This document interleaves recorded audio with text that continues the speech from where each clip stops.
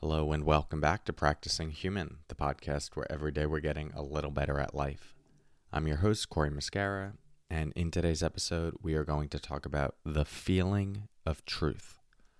More to come on that in a moment. First, let's settle in together with the sound of the bells.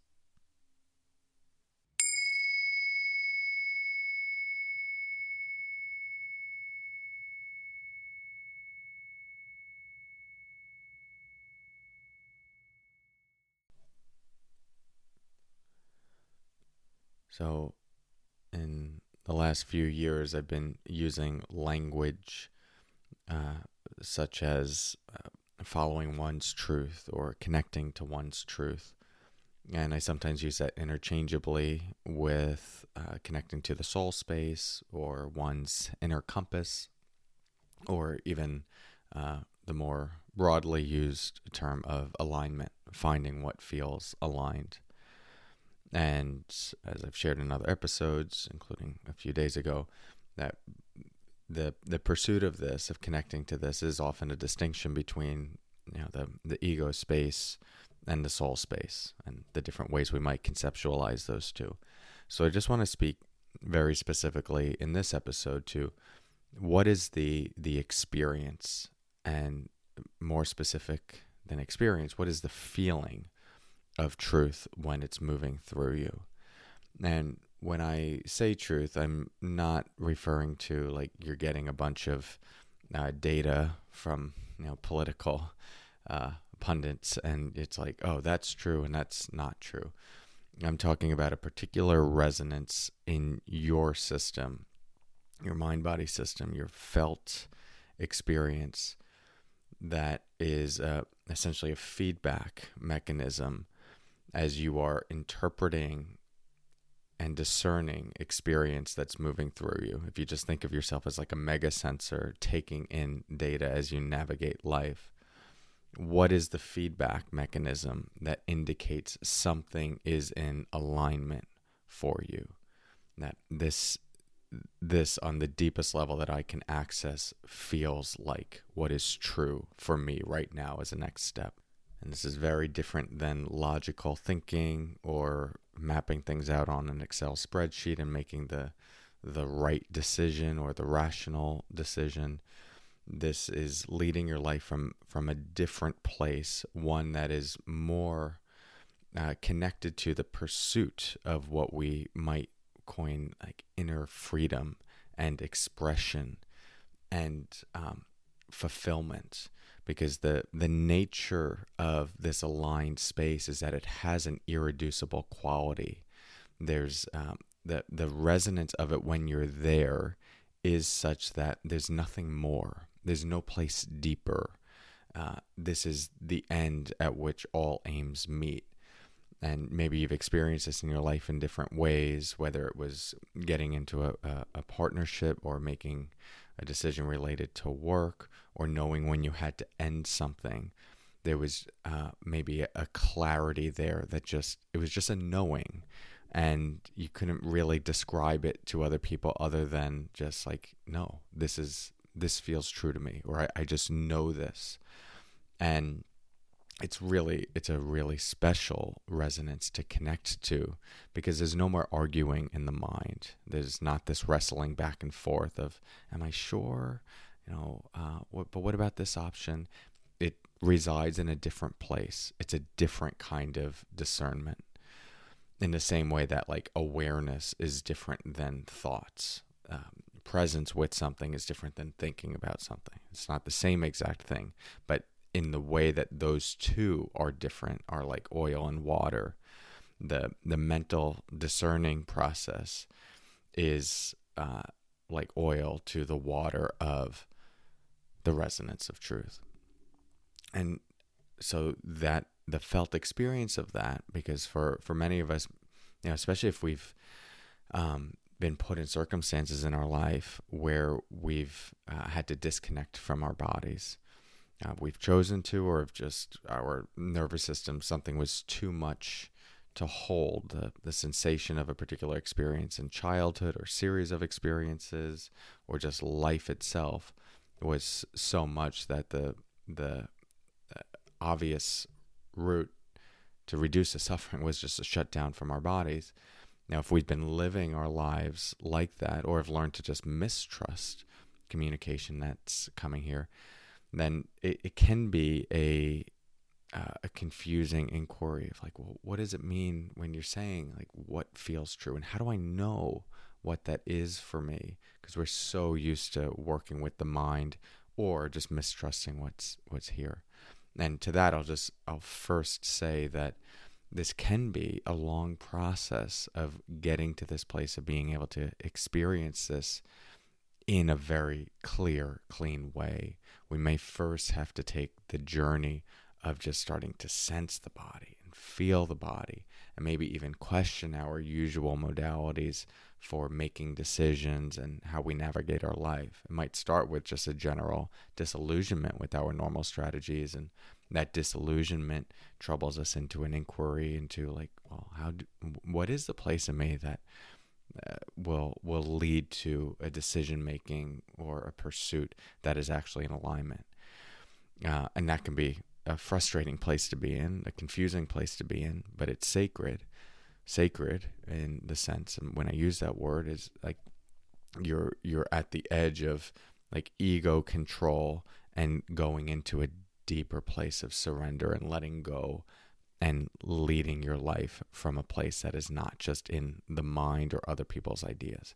That's why I believe it's sacred. You could even view it as the beginning or the deepening of the spiritual journey. And so, first, just to acknowledge that this can take some time to get to this experience. But the experience of it that I've had and continue to have, and what seems to map for other people as well, from my students to my teachers to what I've read about in different ways in different contemplative traditions, is that there is this anchored, expansive, deeply grounded quality to it. It's the imagery that sometimes comes to mind for me around it is, like, I first like to think of just a bale of hay. Imagine a string around a bale of hay, and you snip that string, and it just, there's a collapse quality to it.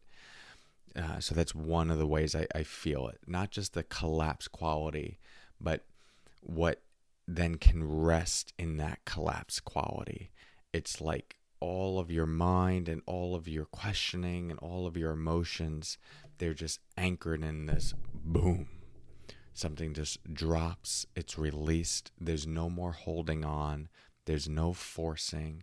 There's no trying to hold it together with the string around the bale of hay. There's no trying to like contrive some sort of answer or truth. It just is, and everything in the system just gets to relax and collapse into it. It has that resonance for me. Some people describe it as like a kaplunk feeling, just boom. Again, you're going to hear me make different words like that because we're trying to F the ineffable to describe something that is like a felt sense, an intuitive knowing. But if you talk to enough people about it, and you can even talk to your friends, like, have you ever had this experience where you just knew something? Like, ask them how they knew. How did it show up in their body? How did they feel it? And you'll probably hear people use different words that are pointing to the same thing. I'll often also feel it like in my belly. It's like there's no more holding on. The difference between if I were like sucking in my abdomen, my stomach, try to like, I got a six pack, I'm, keep it nice and tight, versus just like letting it go. That feeling of just like release, surrender, full acceptance. And again, none of these things are forced in that moment. You're not playing out surrender. You're not playing out letting go. You're not playing out acceptance by saying something like, no, I can just be with this. Or like, no, I accept you. Or no, I love you. Like, it's not the performance of those things. And if there's any sense that it is the performance of those things, if you're even like questioning, like, am I forcing this? Then you probably are, because the actual experience of those moments, as I said before, there's an inarguable quality to them. there's an irreducibility to it. There's just a knowing that, oh, this is as deep as it goes. This is as true as it becomes. When you are in it, it is as if there's the recognition of, this is the place I want to lead my life from. It's like, this is what it's all about. And it's beautiful. It's also deeply empowering. It has a very powerful quality, not in a manipulative way, not in a power over other people sort of way. There's a deep sense of your own power. Now, this doesn't mean that in minutes or moments following the recognition of that the mind might not come in and then examine the experience of that truth. That's often the case, right? We get a download or a felt knowing, and then 30 seconds later, the mind starts, all right, now we got to put it into action, because you need the mind. You have to recruit the mind to help you with certain things. But then the mind goes, wait a second, we really going to do that? And then it's the thing that starts challenging that truth place. And it can feel like the truth is challenging itself, or it's like wavering. It's not wavering. It's the mind, the oscillation between the mind, the ego, and the soul space, the resonance of truth. And that itself is a whole journey of just learning to not just stay in that truth, because I think it's not something we can force.